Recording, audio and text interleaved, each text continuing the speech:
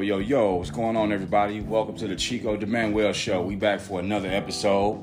It's Monday morning, and as usual, I want to start off with my little appetizer, get you warmed up. So while I'm picking this fucking lint off me, I have no idea where it came from. I've been attracting a lot of lint lately. I don't know if that's a good thing, bad thing, but I digress. So let's get right into it. First thing I want to talk about is I was putting in the passcode in my phone, and when I do that on this cheap-ass Obama phone, it likes to give me news headlines.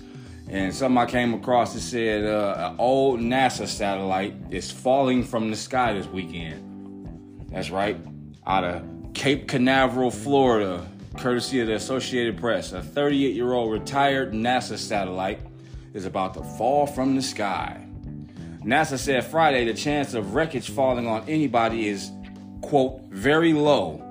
Most of the 5,400-pound satellite will burn up upon re-entry, according to NASA, but some pieces are expected to survive. The space agency puts the odds of injury from falling debris at about 1 in 9,400, while BetMGM places the odds of injury from falling debris at 1 in 10,000. So if you want to make some money this weekend, don't take either bet. Just stay in the house and hope that a motherfucking satellite doesn't come crashing through your roof and fucking land on one of your children. Because, you know, according to them, the odds of injury exist, where if most of it's going to burn up in the atmosphere, like, who the hell cares? So it goes on to say, yada, yada, yada. The science satellite is expected to come down Sunday night, give or take 17 hours, according to the Defense Department. The California-based Aerospace Corp, however, is targeting Monday morning, give or take 13 hours, along a track passing over Africa, Asia, the Middle East, and the westernmost areas of North and South America. The Earth Radiation Budget Satellite, known as ERBS, never would have guessed that, was launched in 1984 aboard the Space Shuttle Challenger. Although its expected working lifetime was 2 years, the satellite kept making ozone and other atmospheric measurements until its retirement in 2005. So it was only meant to work 2 years, but it got mandated for another fucking what's that, 16 years old, another 20 years or so. This motherfucker has got some overtime pay coming. So, satellite study how the Earth absorbed and radiated energy from the sun. The satellite got a special send-off from Challenger. America's first woman in space, Sally Ride, released the satellite in orbit using the shuttle's robot arm. That same mission also featured the first spacewalk by a U.S. woman, Catherine Sullivan. It was the first time 2 female astronauts flew in space together, and it was the first time I realized I didn't give a damn about such an achievement. It was the second and final space flight for Ride, who died in 2012. Rest her soul. So yeah, just be careful when you're walking outside Monday morning, January 9th, because there's a 1 in 9,400 chance that you might get pummeled by satellite debris. And wow. Add flag, cut that out. But yeah, there's a 1 in 9,400 chance you might get pummeled by satellite debris. So just keep that in mind. A regular umbrella is probably not gonna cut it. You're gonna need to get like a titanium alloy umbrella.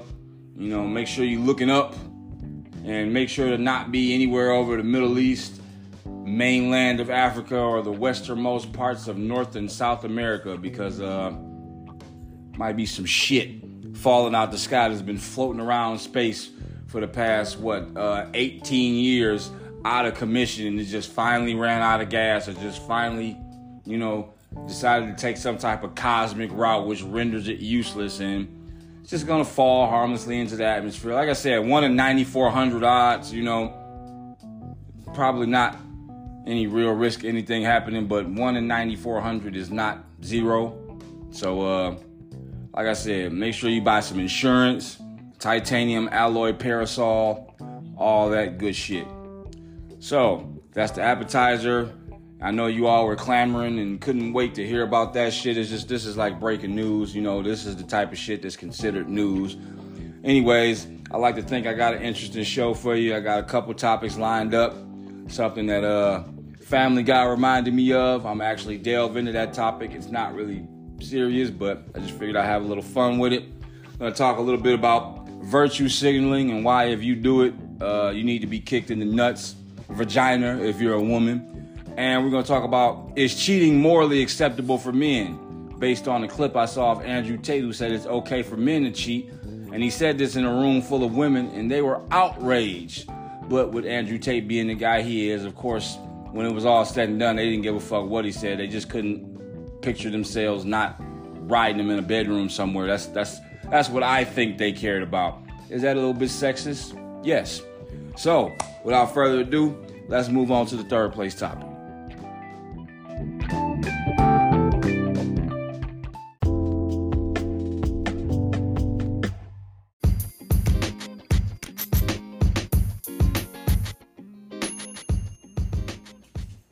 This is exciting. Our second podcast. All right, but listen up, Cleveland. No more of your long stories, all right? Yeah, people aren't used to boring podcasts. Oh, I'm sorry. I suppose they ought to call me Jelly, because sometimes I get on a roll. None of that. Welcome once again to Thanks for the Clamories. Okay, common question that everybody thinks about. How many fourth graders do you think you could take at once? What? All right. So, second episode, I was watching this shit earlier. This is Family Guy, one of my favorite TV shows. And it happened to be the episode where they were also making a podcast. So I thought it was kind of a coincidence. But I could not pass up the opportunity to piggyback on their topic, which is how many fourth graders could you take at once? So not that I'm some type of notable or polarizing figure, but I think it would be wise to note before I get into this that I don't condone the violence of children, of fourth graders. I'm not saying there ever would be a situation where I was in a Call of Duty zombies-like fashion where I would just be attacked with an endless onslaught of fourth graders all trying to kill me. I don't think this would ever happen, so nothing I say here should be taken too seriously. But I figure, what the hell? Why not discuss it? If they can discuss it in their cartoons, pretend I'm a cartoon for the next 4 to 5 minutes. So, how many fourth graders could I take at once? I think the question for me would be contingent on which school district these fourth graders come from. If it's a bunch of fourth graders from the Detroit public school system, take at once, I would say somewhere, Peter said 800.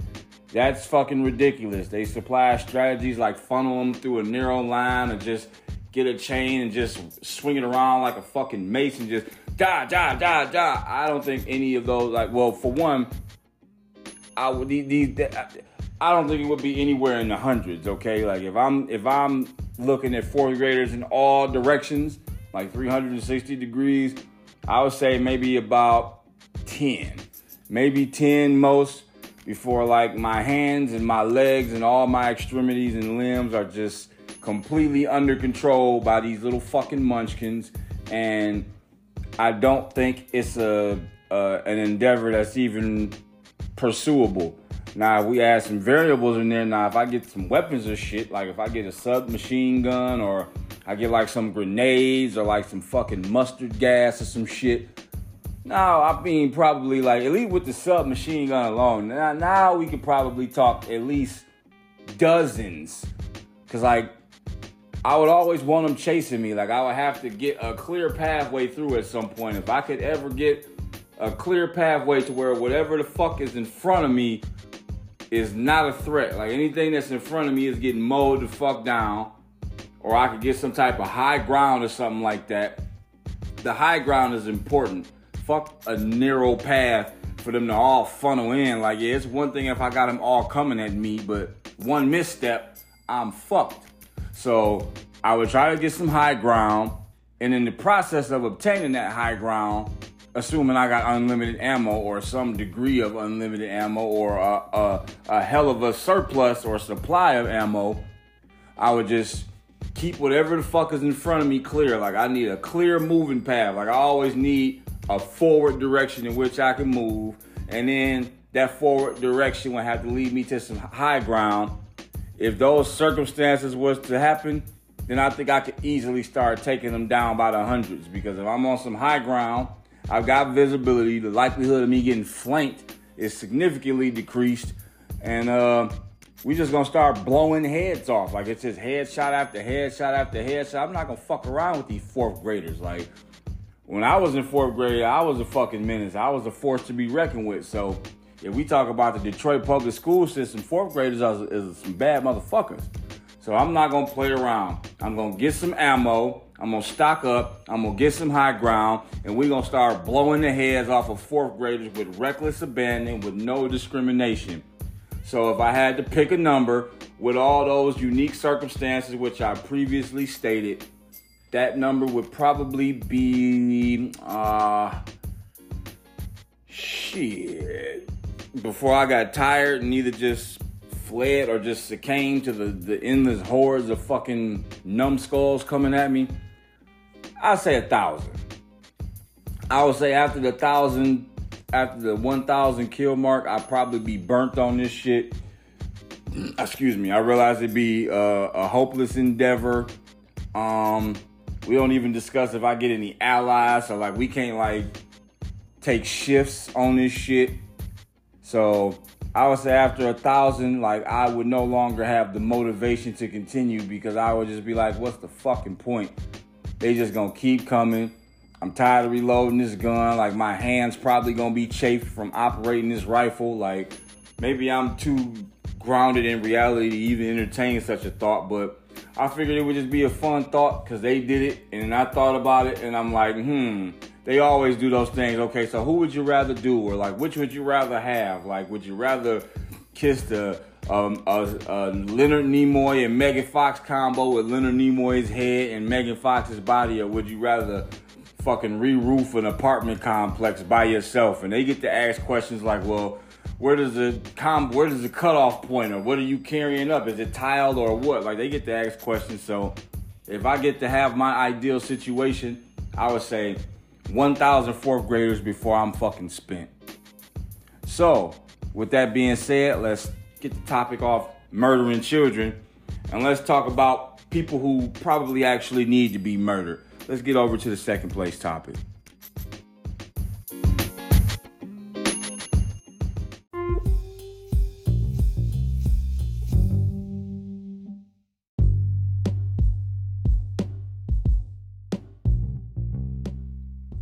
All right, welcome back. Second place topic. Something I'm sure we may have all done at some point, or something we're all familiar with. But I want to talk about virtue signaling and why it's lame. Like, I feel like lately it's been just a fucking influx, especially in the United States, of lame ass virtue signaling people who just act like they are so morally untouchable. It's very annoying, it's very sickening, and it's the fuel that contributes itself to it ignites and propagates this woke bullshit that everybody's on, to think that everyone can be held to this standard of like niceness, to this utopian oneness where everybody's like, where the whole world is like, it's like Disney, man. Disney's a fucking lie. This whole idea that we all can get along and everybody's gonna say something that's gonna be fucking acceptable, nobody's gonna piss anybody off, nobody's gonna fucking do anything that's just unliked or unwelcome. Like, it's okay. Before I get caught up in a tirade, because this shit really fucking frustrates me. Like, I wish people who virtue signal would just fucking disappear. Like, I don't want them dead, but I wish there was a way where they could just vanish that doesn't involve death. They could just go away and we don't have to fucking hear about them. So, courtesy of Google, I just went to Google, typed in, what is virtue signaling? For those who don't know, the definition consists of: the public expression of opinions or sentiments intended to demonstrate one's good character or social conscience or the moral correctness of one's position on a particular issue. It's noticeable how often virtue signaling consists of saying you hate things. Virtue signaling is the expression of a moral viewpoint with the intent of communicating good character. So an example of virtue signaling would be like if you go and you give some food to a homeless person. You see a homeless guy on the street, looks like he's struggling a little bit abnormally, more than one would want to see somebody struggling if you had to see somebody struggling. So you go and you buy a big chicken dinner and shit, and you give it to the guy. But then you take 17 selfies with you and this guy, and you post it all over your Instagram and Facebook to demonstrate how good of a person you are because you gave a guy some fucking food. It's like, first of all, if you're going to do good deeds should be done without recognition. If you're going to give this guy some food because you really feel sorry for his situation and it really pains you to see this man starving and hungry and down on his luck, why the fuck do you need people to know about it? Like, the good deed doesn't get magnified. Like, he doesn't get more full off the meal for every like you get or for every share or for every retweet. Like, the good deed has a finite amount of, you know, whatever good karma per se you expect to get from this. So the fact that you need other people to validate what would be commonly already accepted as a good deed kind of cancels out all that you've done. Like, you're only doing something good so other people can pat you on the back. So it's like, do you even really care about his plight? Was it even really about you putting food in his stomach? Was it more about how can I word this? Is it more about just tooting your own horn? Like, is it just about not you just saying you're a good person, but other people saying you're a good person as well, even if you're actually a piece of shit? Like, doing good things for the recognition takes the good out of it. So all these people who say they're against racism or they're against this or they're against that or, you know, equal treatment of all and these rights, human rights and all this shit. All these people who say they down for some LGBTQ shit, but if you wouldn't host a gay marriage at your house to show people how down for the cause you are. Like, how far would you really go without anybody knowing? Okay? And these virtue signaling assholes are a worse pandemic or an epidemic than fucking COVID. It's like, social media has done a lot of good things. It's allowed people to stay in touch. It's allowed messages and ideas to spread and trend faster than ever before.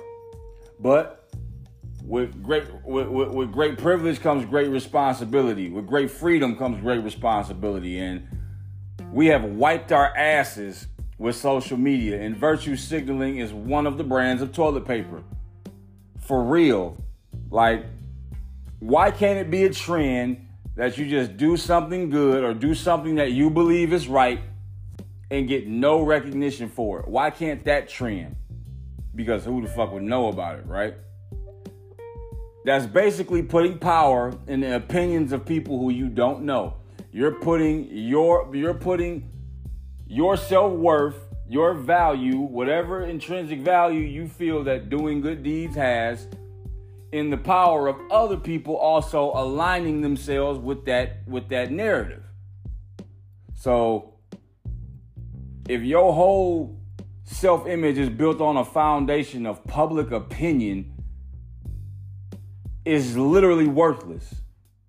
It's literally worthless because opinions only hold the value in which you attribute them.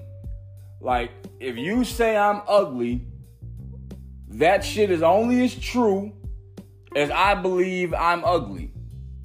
If I don't believe I'm ugly, but you do, my opinion will always trump yours because who gives a fuck about your sound waves? I don't care what you think more than I care about what I think.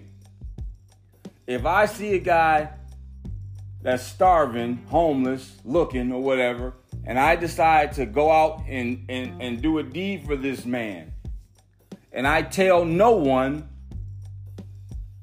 I think that makes me feel better. Because some idiot one day is going to come around and unknowingly try to say I'm a bad person, or say I'm this, which goes back to the opinion thing. Doesn't matter. But now I know that this guy doesn't know what the fuck I do for others. He doesn't know. He's speaking out of his ass. And the fact that I haven't shared this is even more ammunition to the fact that you're just talking because you know words. You know nothing of what I do because I don't tell you what I do. Because I'm waiting for some dick to come around and try to tout his moral eliteness over mine. And I'm fine with somebody being a better person than me. I'm not the nicest guy. I'm generally an asshole. Like, I give a fuck about me first. I am the most important thing in my universe. And my self-importance is generated through my own motivation to make myself important. I don't need anyone else to prop me up. I don't need anyone else to put me down. I'm generally indifferent towards compliments and insults alike. Because my self-esteem comes from what I know I do. I don't need to virtue signal. Because I know I have a good heart. But I just don't have a good heart with everyone. I'm not kind to everyone. Everyone doesn't deserve my kindness. Everyone doesn't deserve my good quality. Everyone doesn't deserve my negative quality. But I trust my judgment is sound enough to where I can do things and know I'm a good person, or know this makes me a piece of shit, but I can still live with myself.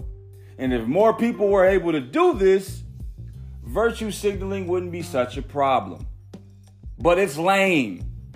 If you need other people to validate your good deeds because you don't have the confidence, intelligence, or capability of doing it yourself, take it from me. You're a fucking nobody. Nobody cares about what you're doing.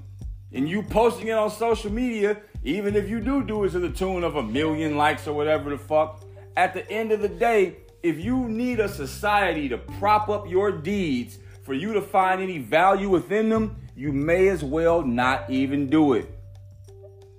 Because that's not what good people do. And somebody could easily say, oh, well, that's your opinion. That's not what good people do. Fine. Whatever. If you don't agree with me, fucking fine. I know I'm right. So go get a short rope, a tall tree, and learn how to do math, motherfucker. Like, I don't care. Virtue signaling is lame. If you virtue signal, you're lame. And I'll tell you, you're lame to your face. It doesn't make you a good person for doing good deeds and having the necessity or needing to fucking broadcast that shit to the world. Because prior to that, I didn't know you, didn't give a fuck about you. And that's only highlighting one thing that you did. I don't know everything else you've done. I don't know your motivation for doing this shit. And quite frankly, I don't need to know. If you're going to do good deeds, do them out of the kindness of your heart. And don't try to make a fucking a mogul of yourself. Don't broadcast this shit. Because it immediately defeats your cause. And on top of that, nobody gives a fuck. Nobody just intrinsically cares because you're doing something good. Like, okay, whoop-de-doo, homie. Whoop-de-doo. What makes you a good person is the things that you do when nobody's looking. So when you need everybody to see it, I rest my case. Virtue signaling is lame. If you're a virtue signaler, you don't even need to ask me. I can tell you right now, I don't like you. I lean somewhere on close to a borderline hatred for you and everything that comes as a result of the heinous ass bullshit you do. And I wish you would go away. Because your kind is not necessary. Your kind is what's the problem. Because it's a prop. It's a front. And we got enough props and fronts in society right now. Fuck off. Okay, rant over. Let's move on to the first place topic.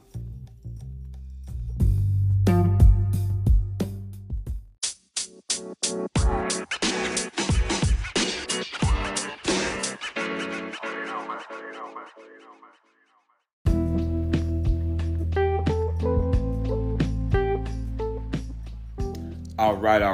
right. We had the topic of the day. It's a pretty already talked about topic, but I think it's always good to just touch on it and just splash around in it a little bit. So, the topic is, is cheating okay? Is it morally acceptable for men? So, to kind of ruin the fun and spoil it a little bit, the simple answer to that question is no. From the perspective that if a man voluntarily enters himself into a monogamous relationship with a woman, it is not about anything else besides the commitment he made to be with one woman. Now, that is to say that a man doing that is his choice. So I was thinking about how I can get into this topic without being too verbose. I got to be a little verbose, but I've kind of split it off into 3 categories. Cheating is not okay for men, so if it's not okay, why does it happen? Well, it's 3 subcategories. I think it's from an evolutionary perspective, from a high-value male perspective, and from an inequality perspective, as in men and women are not equal. So, why is cheating bad for women and okay, air quotes, okay for men? Well, for one, from an evolutionary standpoint, it creates a paternity conflict when women are cheating. Like when you have women who are sleeping around with multiple men, you have a paternity crisis. So if you have one guy sleeping around with 3 different women, he gets all 3 of these women pregnant. We know who the father is. He gets the 3 women pregnant. He fucked them all. Yeah, he's not faithful to one, but we know who the fathers are. We know who the mothers are. Cut and dry. However, if a woman sleeps with 3 different men, they all could have finished in this chick. There's no way to tell who the father is. Now, thanks to modern science and developments in technology, and Maury Povich, we have paternity tests. So that's not as much as an issue as it was back then in past times. However, it's enabled women to have more freedom with their bodies, which, I mean, more power to you. I am not the first person to line up to tell a woman what to do with her body. I have my opinion on what a woman should do with her body, and I'm sure women have their opinion on what I should do with mine, which I couldn't give a flying fuck about. Nonetheless, those things make it easier for women to express their freedom with their bodies. So it creates an issue when you got all these women sleeping around, getting pregnant by all these men. We don't know who the man is, and we end up with a situation where a child is being raised in a single-parent home with the mother only, or some guy is raising some other guy's kid. Guys don't want to do that. Let me tell you, I do not want to be raising somebody else's sperm. Fuck that noise. So, the part of the paternity conflict and how a man can sleep with many different women, impregnate them all, and we can have a way of keeping track of the lineage of these children. That's one reason why it's not necessarily okay, but it's less harmful if men are not monogamous. So, with that being said, let's move over to the high-value male. Now, when I say high-value male, I'm not talking about like the guy that can just pick up chicks. I'm talking about a man with wealth, a man with influence, a man with power. Like, let's just throw a name out there. Fuck it. Andrew Tate. Andrew Tate is wealthy. Andrew Tate has the influence and power to just have a harem of women that he can just pick he could take his pick from. I mean, I'm good looking and shit. I got a nice voice. I got some good qualities about me. However, I do not have the stroke to command, to take my pick of the litter like that. I wish I did, and I will in the future. But as of now, I don't. So, just a quick example to explain what that's like for a man. Bill Burr talked about this in a stand-up special. He was talking about Arnold Schwarzenegger. And now when he cheated on his wife or whatever with the housekeeper or whatnot, I'm not totally hip to that story because I don't give a shit. But he cheated on his wife, and Bill Burr makes the joke that all the politicians are like, oh, that's morally reprehensible. And then they fucking go outside to their Mercury Tracer and try to pretend what it's like to be a man with that much power and that much influence. Like, that's a man who immigrated to the United States from Austria and got famous for lifting weights and can barely speak the language. And he becomes a movie star and he gets in movies and like, I mean, it's funny when he talks about it that way, but like, think about what he's saying though. That's a great man. Great men stand out from, I don't want to say not great men, but men of lesser greatness. There's a standout. And women have a tendency to want like the top 10 to 15% of men. The qualities that they would describe that they want in a man are actually possessed by about 10 to 15% of men. Like just throwing numbers out there. So put it like this. Let's say you have a budget of $5,000. You walk into a car dealership. There's 20 cars on the lot, but only 3 of them are under or $5,000 or less. So you're faced with either spending your whole bankroll on the car or staying underneath your budget and having a little bit left over, but you can only get 3 cars out of the whole lot. There's only 3 cars in the lot that cost $5,000 or less. So your options are limited. So if your ass is going to be driving, you're going to pick one of those cars, or you're going to continue shopping and try to find the best deal you can for your money. Okay, contrary to that, let's say you're the man who has $500,000 at his disposal. 20 cars on the lot. The most expensive car is $20,000. You could buy every car on that lot damn near. You could buy multiple cars. You can get a car for the summer. You can get a car for the winter. You can get a car for the spring if you wanted to. This is called having options. So when you have options, it's much harder. I won't say it's harder, but it's a lot. You have more temptation in front of you. Like, I hate walking into a store where it's so much of something to choose. It's too much variety. It almost makes it hard to pick. Well, that's called having options. When you have options, it's hard to pick just one. So if you do pick just one, that's a choice. That's like a conscious decision that you make for yourself. Because you say, I'm gonna just get this one car. I'm gonna take care of it. I'm gonna use it for all my major transportation. And I'm going to take care of it. I'm going to drive this car for the next 10 to 15 years, 20 years or whatever. Now, let's say you do that. Over 10 to 15 years, there's a likelihood that your car is going to undergo some wear and tear. It's going to need some maintenance. It's going to need some upkeep. And maybe for a period of time, you don't drive that car. Like you get a little different car for a little bit, but it's not going to replace your car. But like, your car, you just want to drive something different. You've been driving this fucking Volvo for 10 fucking years. I mean, yeah, you wouldn't mind to see what it's like to hop in a Porsche for a day or two. So, you hop in the Porsche, you drive the Porsche. It's not because you have any intent to ditch your main car. It's just like it's a fucking Porsche. How many people get to drive that car? It's a German fucking engineer and they make dog-ass cars. It's just the experience. It's just something to do. You don't have any attachment to that car. When it's time to give the Porsche up, you say, okay, here are the keys. Hey, that was cool. Have a good one. I'm going to go back to my Volvo, my nice, safe, reliable, dependent Volvo, and you go back to it.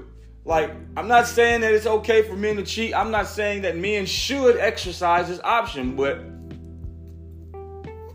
for men to have that option and to expect them to not exercise it is it's absurd. I understand men make commitments or whatever, but it's like when you're a man of value, when you're a man in high demand, like you don't even know what's out there that wants you. Like, there's some fucking hot bitches out there that's just waiting for you, just absolutely clamoring for you. And if you haven't really been up against that temptation, you could definitely have found a woman that you love, but like found a woman that you like too. Not saying it's right, but that's the way the world works. right and wrong don't always necessarily align with the way the world works. Like, men used to be conquerors. Back in the day, motherfuckers conquered whole countries and took over civilizations and shit. And it's like, motherfuckers would come through, pillage a village, fuck all the women, kill all the men. And that was like day-to-day life. Like Genghis Khan's DNA, if I'm not mistaken, is still like floating around today, because that's how much he fucking got it in. You know?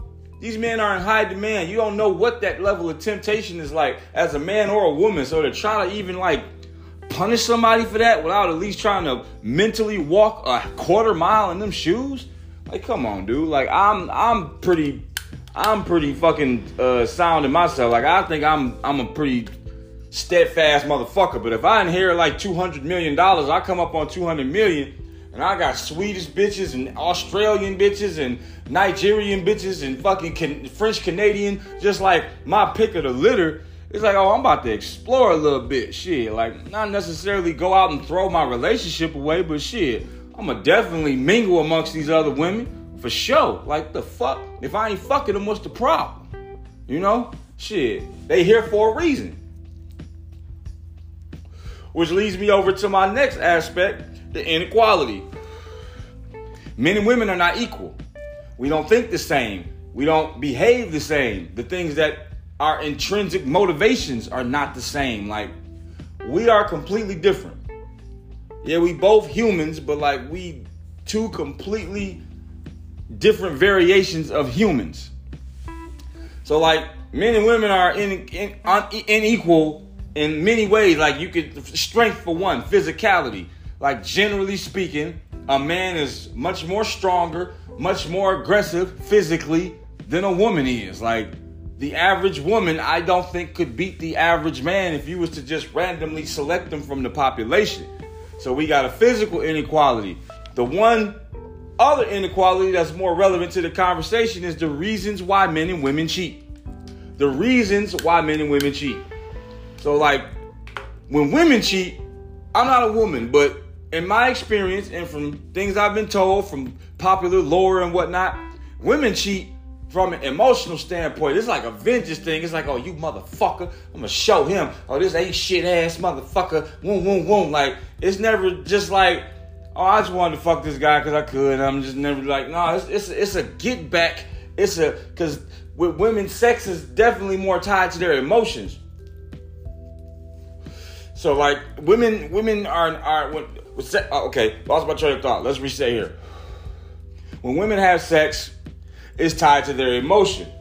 So when they're cheating on you, they're doing it from an emotional place, most likely a place of anger or a place of jealousy or for feelings of inadequacy. Like, it's coming from an emotional standpoint most of the time. So when men cheat, it's like, oh, I definitely love my girl and I want to be with my girl. And it's like, yeah, there's a good chance that as long as I play my cards right and I'm not an absolute dum-dum, I could probably, I've been rocking with the same chick 10, 11, 12 years, like shit. Like, niggas just want some strange. Like, I know that sounds like terrible, but a motherfucker just wants some strange. Like, I don't love this woman. Like, she's just something that I haven't been sticking my dick in for the past 5, 6, 7, 8, 10 years or whatever. Like, she's an accessory. Like, I don't have no emotion for this girl. I will fuck the dog shit out of her and wear her ragged and kick her to the curb. Because I'm going back to my main. And it's like, that should not be like a MO. Like, you shouldn't be definitely going out looking for that. But it's like, I don't know you. Like, I don't really know no other way to interact with women but to be kind of nice, be a little chivalrous, be a little flirty. Like, that's how I treat my female best friends. Like, if they single, I send them dick pics. Like, it don't fucking matter. Like, only way I really know how to interact with women from a masculine standpoint is to be flirty and to be playful and to be chivalrous and to be, treat them like they a little special. Like, not special enough to where you the greatest thing, but it's like, I have a unique admiration for your delicacy. Like, for the fact that you are a frail, more supple and curvy and like you soft and feminine. Like, that's a unique quality that I appreciate when it's a feminine woman around me. It's a natural effect that, like, I can't really, I align with that. And I might not be trying to bone this bitch. She might have a boyfriend, a husband, or just not be into me. But, like, I don't give a fuck about being friends with women. Like, I chat it up with women like I would chat it up with a nigga in terms of, like, my subject matter. Like, you know, I still talk, you know, I rough them up. I crack some jokes. I be a little vulgar and shit. I'm mannish. That's masculine shit, you know? Men and women is different. Even the way we motivate each other. Like, you strong, beautiful black woman, whoop, whoop, whoop, and all that shit. You ain't telling, a nigga ain't motivating no nigga by telling he's strong, beautiful, and black. Like, those are motivational words, definitely. But it's like the way we send that message, like, nigga, you a black man, nigga. You know your DNA. You know where you came from, motherfucker. Stand up and be heard. It's like, the message is like trying to communicate the way men communicate to men to women, and trying to communicate the way women communicate to women to men is faulty. That's faulty thinking. Like, we speak a different dialect of English, like in the way that message is colloquialized and put into terms that resonate within our DNA, not just that get us pumped up, nigga. That shit speaks to who we are as male humans. Like, it's a deeper message with that shit that cannot really resonate the way, just like a single mother raising a boy. Like, it's a layer of masculinity that he's missing. But a single man can raise the man and the woman. She gonna miss that femininity, but she'll go out there and get that shit naturally in the world. I actually think she'll do better off if she raised by a man. Cause like, those women, I feel like they understand men a little more. They understand that we not gonna be what the fuck y'all want us to be, because that wouldn't be manly. You know? So we're not alike in that fashion. That's the inequality. All those reasons are why I'm not saying it's okay for men to cheat. But men still do cheat. Women cheat too, but men absolutely cheat. And these are the reasons why. And a good point Andrew Tate made is like, if you got a good, you can go out there and find a motherfucker that's gonna love you, that's gonna hold you down, that's gonna be there for you, all that mushy shit that you claim you after. You could go get that guy now, but you want the best possible match. You're not looking for Prince Charming. You looking for motherfucking, you looking for Mr. Get It Done. You know? That's why the motherfucking softy boys appeal to your friend zone level of appreciation. But these real bad boys out here is what fucking makes the pussy wet. Like, for real. You know? So it's a lot of, it's not okay for men to cheat, but for the ones that do, we got reasons why. It's not coming from an emotional place. We're not playing get backs. That's just evolutionarily in our DNA. That's who he is. And when we give you some monogamy, like, we are making a conscious decision to go against our nature.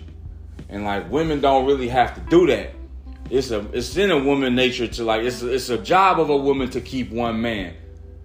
And just like he said, you know that motherfucker love you, you know he gonna pay them bills, and you know he gonna take care of some shit for you, like, you might want, you know, why value his sexual exclusivity as his main trait? Like, you're valuing the wrong things and you're prioritizing them incorrectly. Like he said, it's just gonna leave you in endless relationships. It's gonna reduce your stigma to dick. And you're going to be a fucking Instagram hoe. And then by the time you 34, 35 and shit, you want to settle down, niggas going to be kicking you to the curb. Like, it makes perfect sense. Like, when it's explained like that, I really don't even see how it's a debate. Like, how can this be a topic of contention? But it's like, nobody says these things. Because when they do say these things, society try to pussify them and wear them down and buffer that message.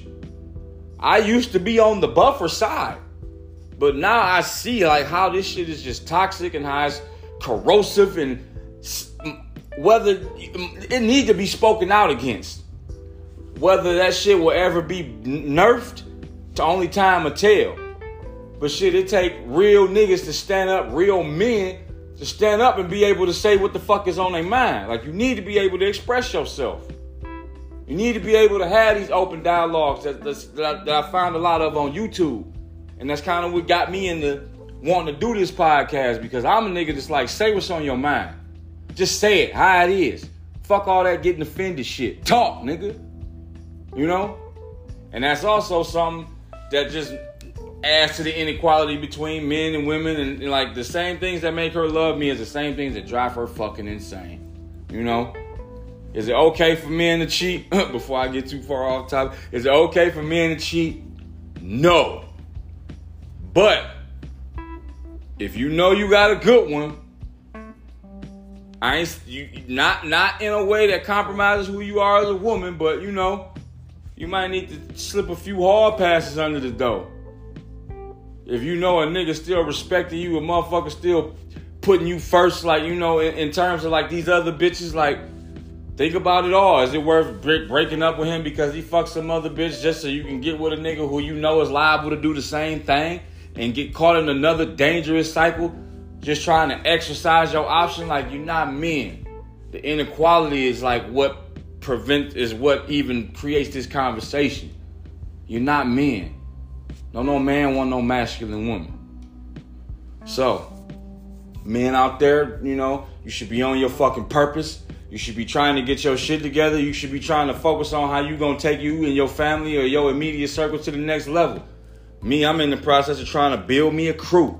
I'm trying to find some motherfuckers I can rock with, some like-minded individuals, because in this little patch of Las Vegas I'm at, there's a lot of bozos around here, man. Like, but that ain't gonna discourage me. I'm gonna figure this shit out one way or another, whether I do it alone. But nigga, these is the seeds that plant the trees of tomorrow right here.